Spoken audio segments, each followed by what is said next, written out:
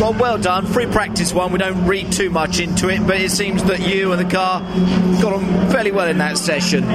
Yes, absolutely. That's a major boost going into the season. To be P2, I was fastest in the first sector, and the car feels absolutely amazing. Really, really good, really consistent, and we've just gone faster than we did in qualifying last year. So it's all looking very promising. I was going to say, you were always complaining about your qualifying last year, Rob, but that's a lovely start, isn't it? That gives you, I'm sure, a lot of confidence for the rest of today here at Brands.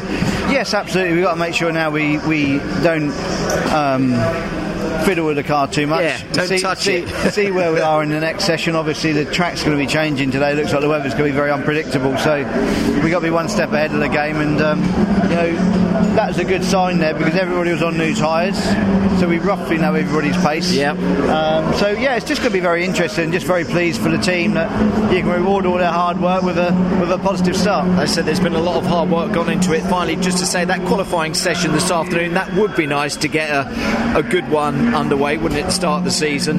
Yes, absolutely. I love Brands Hatch, and we were quick here last year. We very nearly won a race, and if we can get anywhere near the front in qualifying, I think it bodes very well for Sunday. Yeah, you'll be a happy man, I know that, Rob. Top man, thank you.